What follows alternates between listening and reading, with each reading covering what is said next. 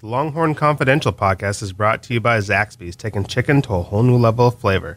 Stop by your neighborhood Zaxby's today or order online at zaxby's.com/podcast.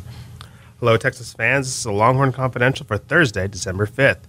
We are 2 days away from the Big 12 championship game that will feature Oklahoma and Baylor.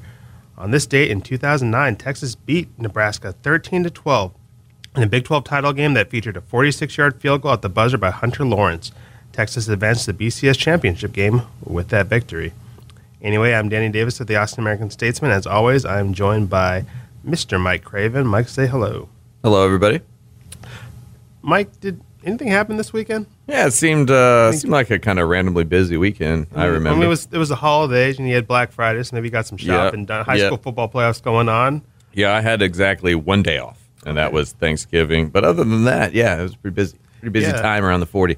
On Sunday, you got right to work. I was actually driving home from spending the weekend in Dallas with my family. Yeah, you're welcome. And while in traffic, the phone started going crazy. I noticed on our Slack channel, you and Brian Davis were hustling all over the place because Texas kind of shook up its coaching staff.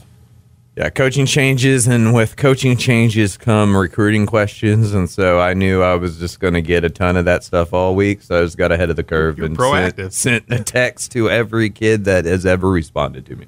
Yeah, so let's talk about those coaching changes. Defense coordinator Todd Orlando's out, saw the year on his deal, but Tom Herman decided to make a move after a disappointing season on defense. Wide receiver Drew Maringer was also let go. Corby Meekins, the inside receivers coach, won't be coaching next year, but he'll still be at Texas in administrative position, so I guess he got reassigned.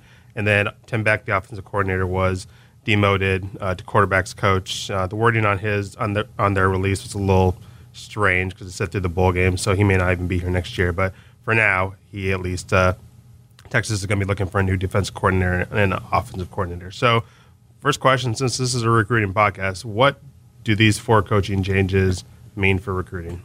Well, we saw one casualty. You know, Van Fillinger from Utah, the defensive lineman, decommitted after the Todd Orlando firing.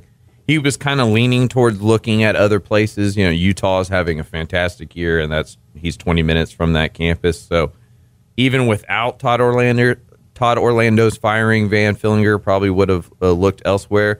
It seems like the guys in state are pretty much in, and we need to remember, you know, early signing period is only 2.5 weeks away. A lot of these guys, you know, they just want to get it over with. They're already planning on dorms. You know, 7 of them are enrolling early, so 7 of the 17 have to move in a month. You know, it's kind of hard to come up with those plans late. So it sounds like they knew some coaching changes were going to happen, and it's, you know, as long as Tom Herman's around, I think a lot of them feel like they're at least committed to the same program they were 2 weeks ago. You know, in years past, as someone who's been covering recruiting for a while, it's not uncommon to hear a story about, you know, a coaching change or a firing happening after signing day. You know, kid signs, thinks he's coming to, you know, X school to play for such and such coach, and that 2 days after signing day, that coach is out the door, either because he accepted a new job or because he's being pushed out. So with that in mind, why do you think Texas made these moves now? And has the way that the transfer portal and kind of what we saw with Brew McCoy when he first left USC for Texas last year, has that kind of changed the game? Whereas if a kid feels that he was lied to or that he was misled, you know, there's an avenue for him to just kind of jump into once he gets to campus.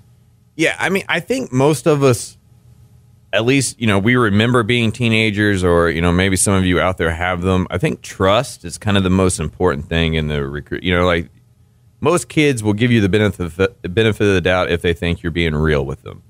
And with Todd Orlando, I believe Tom Herman just knew the changes were going to happen, and there was no reason to just not be real with Todd and not be real with all the players on the staff, or all the players on the team. And then on recruiting, what'll be interesting is the assistant coaches.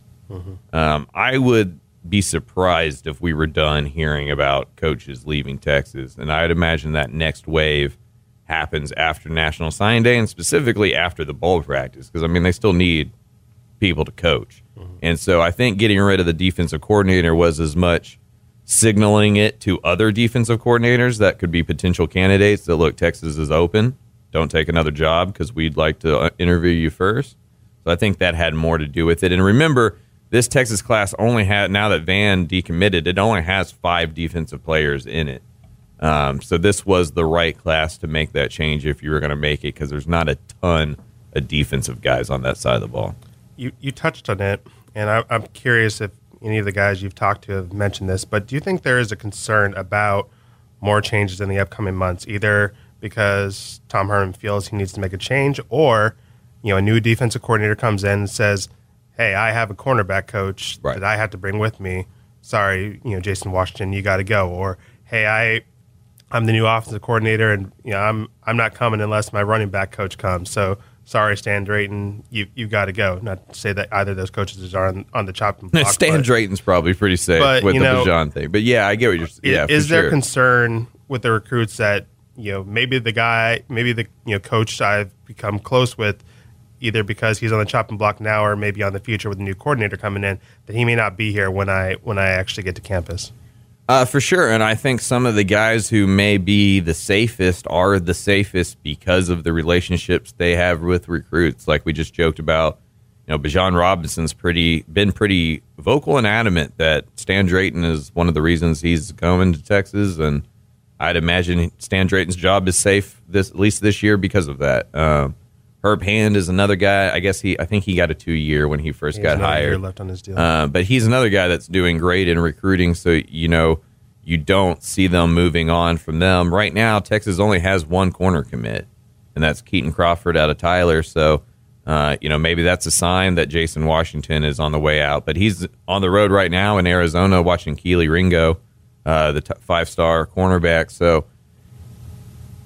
I think most of these kids understand it at this point, that it's a business and that they're unlikely to go through 4 or 5 years of school with the exact same position coaches. And they also saw a 7-5 record, and they don't want to be a part of that either. So they understand that some people need to be let go and some changes need to happen.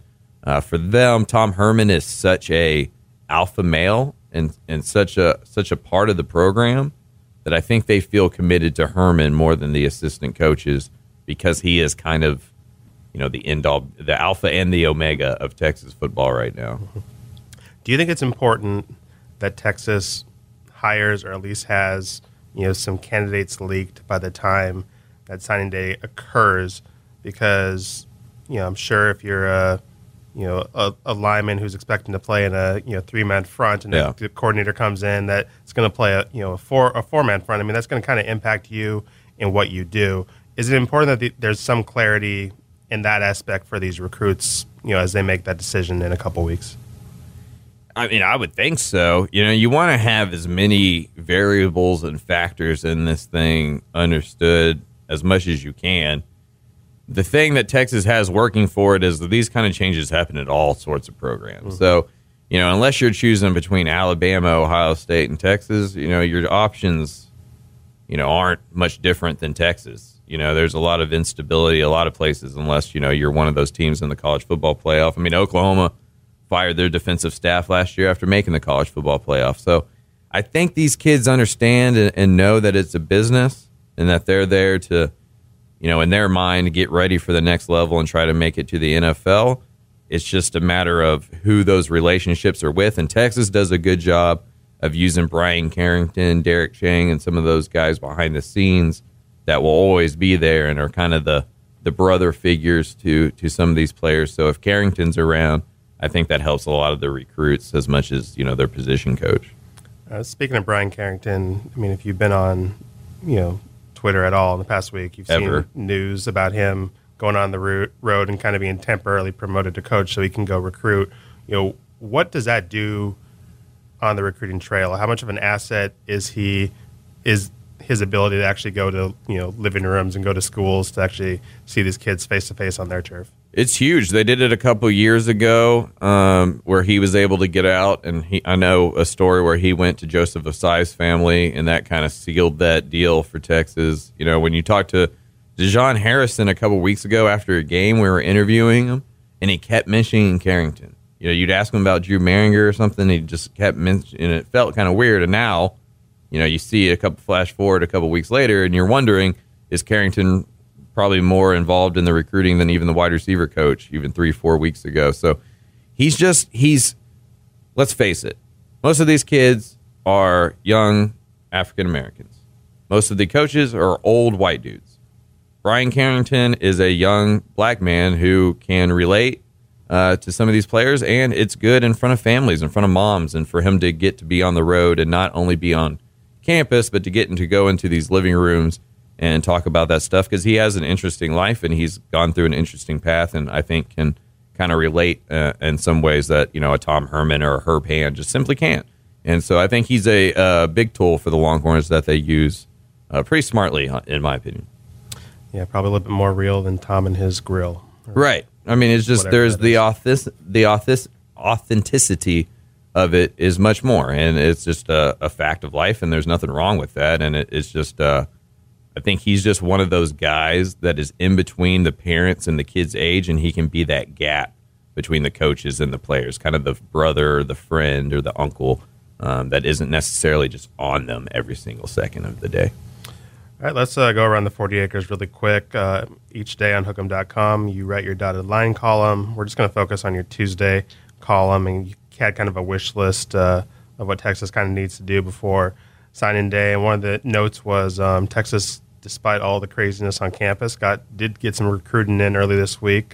Sawyer Gorham Welch, a defensive lineman from Longview, received a scholarship offer earlier this week. He's currently in Oklahoma State pledge, but what's kind of the 411 on him, and what's the chances of him kind of being that Van Fillinger replacement in this recruiting class? Yeah, that's the plan. I don't know if he gets an offer if Van doesn't decommit, but they're similar players, big body, defensive tackles, defensive ends, maybe in a 3 odd man front. But like we said, with the coaching changes, Texas is probably going to a 4-man front. I mean, it's hard to imagine Todd Orlando gets fired and they hire somebody else that runs the exact same system. So I just think they need bodies up there, and he's just one of those East Texas kids that's won a state championship and has played really well at the high level. I was always surprised Oklahoma State was his top offer. I'd imagine an offer from Texas getting a chance to stay in the state will be big, and just like everything in recruiting, it comes down to if you can get them on campus. If you can get them on campus, you got a shot. If they don't set a visit, there's no chance. I just want him to commit, so the Longview signing day ceremony will have him right next to an A&M bound quarterback and have all those all those shout out Coach King. Yeah, I love John King. He's my favorite coach in Texas high school football. Powerhouse. All right, coaching changes, do they impact at all with the recruiting of Keely Ringo, the 5-star cornerback, or Alfred Collins, the local defensive lineman who has long been considered a Texas lean? Yeah, I can't help. I know. Let's take Alfred, for example. He's really close with Oscar Giles. And so, Oscar's still one of those guys that nobody said anything. But like we talked about earlier in this podcast, when a new defensive coordinator is eventually hired, you have to imagine they're allowed to, get their own people, or at least have a chance to interview for those spots and kind of make sure they align. So Texas has a lot working for it outside of just Oscar Giles, but yeah, the uncertainty of defense definitely hurts with Alfred Collins. And then with Jason Washington, with Keely, it comes down to, can they promise Keely that Jason Washington is going to be here, after the bowl games? And I don't know if that's something that they can promise. And Georgia is, really out in front there. I think the selling point for Ringo is just, you could probably start if you came in here and Texas needs you more than Georgia does, but I don't know if that ends up working at the end of the day. But you got to try. One player we do expect to see on campus next year is Mr. Jake Majors, who has been on this podcast before. Very fun interview. You got to talk to him again recently. His Prosper team is going to soon face Rockwall in the 6A Division I quarterfinals, which should be a fun matchup. So let's hear what Jake had to say, and we'll have a little discussion afterwards. For you guys going into the season, where did y'all want to be on Thanksgiving, and how did y'all kind of feel coming into this week of preparation? One of the best times of the year is practicing Thanksgiving, and we've always had that goal. We wanted to push our program to that point, and we did it. And I'm really proud of everybody getting us to where we are today, and we're not done yet. I know it's not over for you, but do you ever take a step back and think about this program that you came into as a freshman, sophomore, and like what y'all are now? Yeah, it's a huge change. It's not just me; it's the whole program. It's the coaching staff. It's the guys beside me, and it's been a blessing to be a part of this program. They've turned me into the man I am today. How much do you take pride in kind of being the old guy now instead of the young guy, and kind of just bringing these guys along in these big moments? Nash Gagliano, he's a left guard next to me. He's just a sophomore. He's like a baby lamb, but I'm right there, right next to him. I tell him every day I got him, and we're gonna get through this thing. And sometimes it's hard for us. It's a grind, but we get through it together. As a high school offensive lineman, do you remember kind of when it clicked, when you go from kind of that young lamb with all the talent to kind of, okay, I belong here, and this is for me? Definitely after sophomore year. Whenever you have a good year with a good team and you go far in the playoffs, you're like, all right, I'm doing something right. Let's click it up a notch. What's going on with the commitment status? I know that's a big question from everybody. Kind of just, I guess, what's your overall message to Texas fans? We got big things coming. We're all solid. We love Texas. We love where it's going to be. I know it's frustrating. It's frustrating to watch as well for me, but I have faith in everybody there. No worries. As a player, do you think it's easier to kind of understand the struggles than it is for maybe 100%. Somebody? Yes, 100%. It's not going to be perfect every time. Texas isn't where it's used to be, and it takes a process. Rome wasn't built in a day. So, somehow good right there. Going into next week, kind of this is uncharted territory for y'all. Kind of how do y'all keep just kind of the momentum and not let the moment kind of get too big? We use a slang around here. It's a young swag versus the world. We're a young team. Our own community didn't believe in us, and now we got their belief. We just believe in each other. We don't need anybody else but this staff and these players. So proud of where we are. It's a huge blessing to be a part of this program, and all glory to God. Hey, Mike, when you talked to Jake back in October, he was very adamant that Texas was his school. He was solid on his commitment, and it doesn't seem, based on your interview, that those feelings have changed. However, it seems like he understands that there's frustration among the fans. He repeated the line that Sam Ehlinger kind of took some flack for about Rome not being built in a day. But when you were talking to these kids, do they see these struggles as an or a, oh yeah, okay, we can be the foundation of something. We can help build and get this Texas team back. How do you feel these recruits are as frustrated as the fans are? No, because they play football. And when you're an athlete and you're playing, you understand that losing happens. None of these high school kids, except for maybe the kids at Duncanville, they lose. Prosper stunk when Jake Majors was a sophomore. They were awful. They're in Allen's district. that's a really tough district. He talked about how the players understand it more than the fans because they've been through it and they've lost, and they know how, a couple things here and there can dictate a win and a loss. And so I think they understand it's not a video game the way fans don't. You don't just plug and play. Just because the more talented, you get to walk out there and win. It's not 1995 anymore. And so, yeah, I think they look at it and they're not happy about it. They'd rather be joining a Texas program that was 10-2 and winning a Big 12 championship. Mm-hmm. But if you gave them truth serum, I think a lot of them are excited that there's some spots to be had and some space on the too deep and some uncertainty on who's going to stay and who's not on the roster. And for them, they're not coming to college to sit. Like I just said, it's not 1994. They want to play, and so they're coming in ready to do so. And then with offensive linemen, you're not going to play for a year anyway. Probably you're probably going to redshirt and that kind of stuff. And Herb Hand's safe, so I think all four of the offensive linemen should be pretty safe for Texas. Like you said, they have 4 offensive line commits in this class. That's obviously a pretty decent job done by Herb Hand, who I think each year they've had about 3 or 4 linemen sign. Is that what's keeping Herb Hand safe, or is it his the money left on his contract? Is it obviously he's done a fine job at Texas, but is that recruiting kind of a factor in why those linemen probably can feel confident that he'll be here next year? I believe so, because what's really important is that 2021 class. And next year's offensive line class in Texas is ridiculous. Like, it's got the little Brockenmeyers, Tommy and James Brockenmeyer.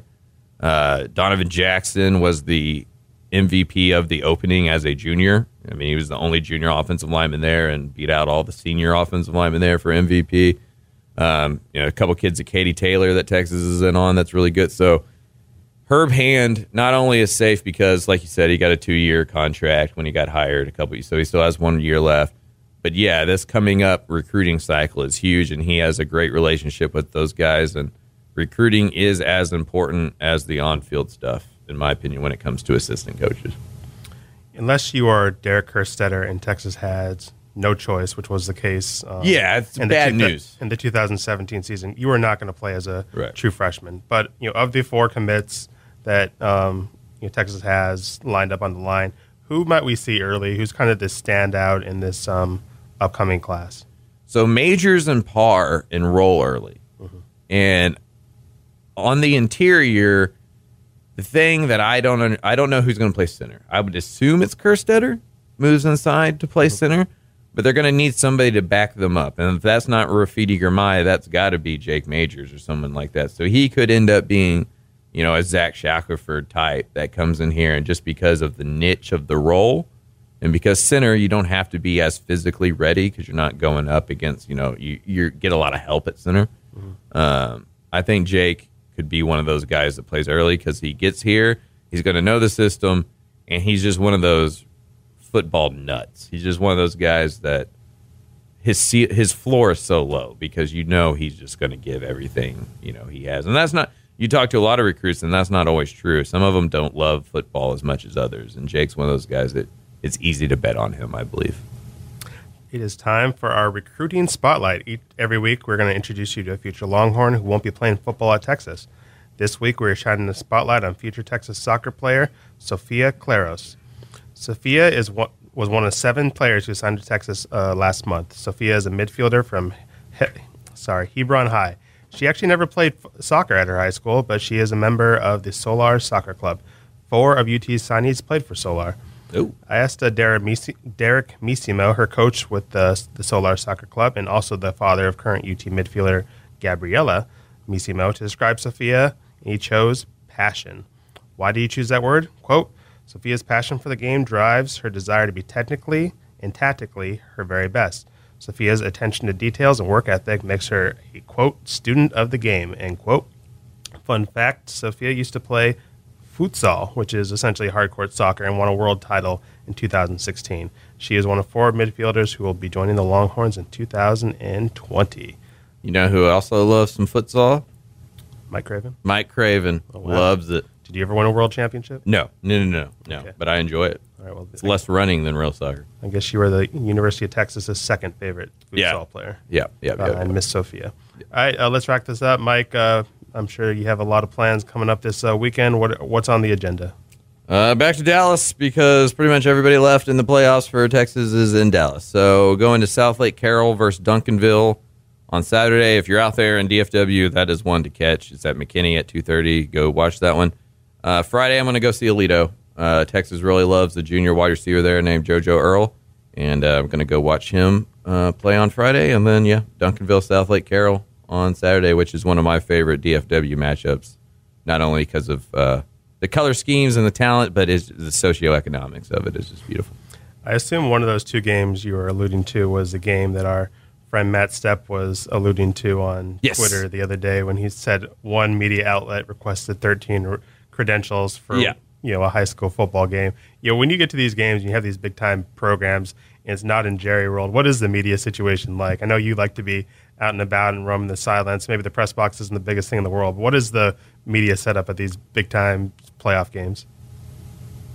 It's not good. A lot of riffraff. And even me, anybody who knows me that's listening to this knows that I don't take myself too seriously. I don't consider myself like a capital J journalist. I'm just doing recruiting stuff.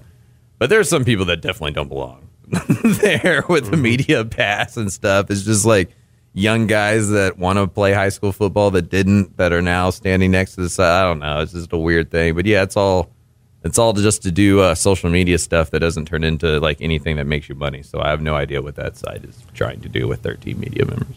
And I know what they are doing. They're taking away the media spread in the press box. I'm sure Yeah, that's going to cost some enemies right there. That's the thing, is that this is why so many places have, and it doesn't matter to us because we're a newspaper, but so many places have made it hard for internet sites that are actually doing good work to get press passes because of certain places like this that go, we need 13 press passes for a non-state title. I mean, come on. Mm-hmm. You need a state title game, and someone asks for 13 press passes, and you're not Dave. I don't even think Dave Campbell. No, that's the thing is even Dave passes. Campbell's doesn't get. I mean, there's 7. Mm-hmm. I mean that's it. Like, that's for 10 games. That's high, and that's for 10 games over 3 days. And there's so much content that those guys put out. Mm-hmm. Like, and they only have 6 or 7 if I count. Like, yeah, you don't need 13 people just to tweet. Speaking of the DFW area, over at Jerry World on Saturday will be the Big 12 championship game. Saturday morning, Oklahoma-Baylor. Oklahoma is favored by 9 points, which I don't know if that's a surprising line or not based off what happened in Waco. It was 10 in Waco earlier in the year. It was, but the game was Vegas, not a 10-point game. Vegas has given Baylor a little bit more credit this week at a neutral site. I thought that was pretty interesting. So who would you be taking? Are you staying away from this line? Is that line juicy to you? What do you kind of think about that? I'm taking Baylor in the 9 points. Baylor's just playing outstanding football right now, and the way they stayed with Oklahoma the last time, I don't know if they beat them, but I am pretty sure Matt Rule's team doesn't just collapse in the second half this time. So I got a close game here with Oklahoma winning, but Baylor covering.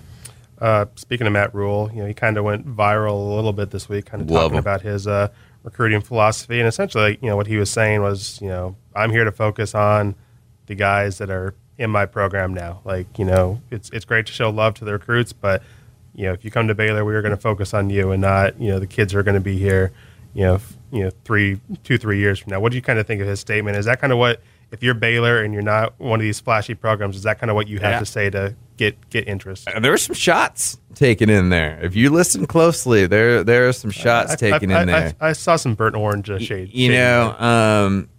He mentioned not recruiting to a logo and that kind of stuff. And here's the deal. If you're Oklahoma, A&M, Texas, the places with those logos, you can always recruit. Whether you're doing bad or doing good, you're always going to be able to recruit because of the facilities and the amount of money and et cetera. At Baylor, the way you recruit is by winning on the football field. And Matt Rule, I think, understands that if his football team is good in Waco, people will come. If they're not good in Waco, it doesn't matter how great of recruiters they are, you're not going to get guys to Baylor. So the main concentration for him was taking a 1-11 team and making it a place where like people would want to come play. He's done that now, to where now he can call up guys and get them to flip or get them to so like he has made the product on the field attractive instead of just the program. And to me, it's an old-fashioned way of doing it, and it's refreshing in the modern world of promising these kids the world and then wondering why they feel so entitled. All right, let's pull 2 letters out of our mailbag really quick before we get out of here. As always, if you have a question about the Longhorns or recruiting, you can find us on Twitter. I'm AAS Danny. Mike is at Craven Mike. VivoBeat on Instagram and Facebook. The _real_case lame on Instagram asks, what bowl game do you think Texas will be going to? Kirk Bowles at K Bowles on the Twitter has been all over this. I think he's kind of leaning either towards a Camping World Bowl or an Orlando or possibly the Alamo Bowl. A lot of it won't be decided until Saturday because a lot of it depends on Oklahoma and Baylor, and if they can both make New York Six Bowls, which will make my life less than pleasant, because I think if that happens, Texas will be going to the Alamo Bowl, which is, as I have stated many times, not my first, second, third, fourth, fifth, sixth, seventh, open air press box, 10th, 11th, 12th, 13th. Yeah, is that your least favorite stadium in the state? I mean, not high school stadium, like in terms of like real stadiums. Yeah, I mean, part of it is just having a sour attitude, just sour memories of it as a high school journalist, and never having rosters up there, and it just being a pain in the butt to sometimes get in there and park and just get access to the field. I've covered the Alamo Bowl, I think, 3 times before in my life, and it's fine. It's an okay bowl, but you know what? This has been a long football season, and this is going to sound completely selfish of me, and you need a vacay, and I know that. But after this long season, I do not want to spend my bowl week in San Antonio, a city I can go to today if I wanted to. If I want to go get good food and check out a lovely city, I can go today. Right, we can go to Anita's Cafe right now. I do not need to spend my bowl week there at a bowl I don't enjoy in a facility that is not great. And you know what? Because of the kickoff time of that bowl, I don't want to be spending. I'd rather be with my wife when the ball drops on New Year's Eve, not in the press box with a bunch of other journalists. My least favorite press box. I get to spend my New Year's in Orlando for the Under Armour game, so it's going to be me by myself in Orlando for New Year's. So that's going to get horrible. You can cause some trouble there. I just rather, me personally, I guess the Liberty Bowl is kind of out of the picture. I think Texas may be a little bit too good for a trip to Memphis. That would have been fun. Yeah, that would have been cool. Orlando's fine. But we got spoiled last year getting to go to New Orleans for a week on the company dime. So I guess if I had to go to San Antonio as a way to atone for last year, you could sleep at your house if you wanted to. I literally could. So that's nice. I'd probably every night except for the game night. I think we'll just be commuting. But those are first world journalism problems, I guess. All right, last question comes from Black Sheep Sport Fishing on Instagram. And Mike, he wants to know, what rank do you think the 2020 class will be when all is said and done? It'll be top 10. Anybody who's left, I think, has already left. So you're going to have this 17 plus, realistically, 3 to 5 more. And so if Texas gets to 2022, I think they at least hang on to like the 9th, 10th spot. Talent-wise, this class per prospect right now ranks higher than the last 2 years that were top 3 classes. They just don't have the numbers to get ranked that high. But in terms of average per player, this is a really good recruiting class. So I don't know if the sky is falling as much as everybody always thinks it is. The sky is not falling. No, never does. It stays right where it is. The sky can't fall, actually. It's scientifically impossible. It's true. Well, if Texas ends up the Alamo Bowl, my sky may fall. Anyway, that is it for us today. Don't forget to shoot us a review at the Apple Store and the Google Podcast app. We sure do appreciate it. Thanks for tuning in every week. The Longhorn Confidential podcast is brought to you by Zaxby's, taking chicken to a whole new level of flavor. Stop by your neighborhood Zaxby's today or order online at zaxbys.com/podcast. Thanks for joining us.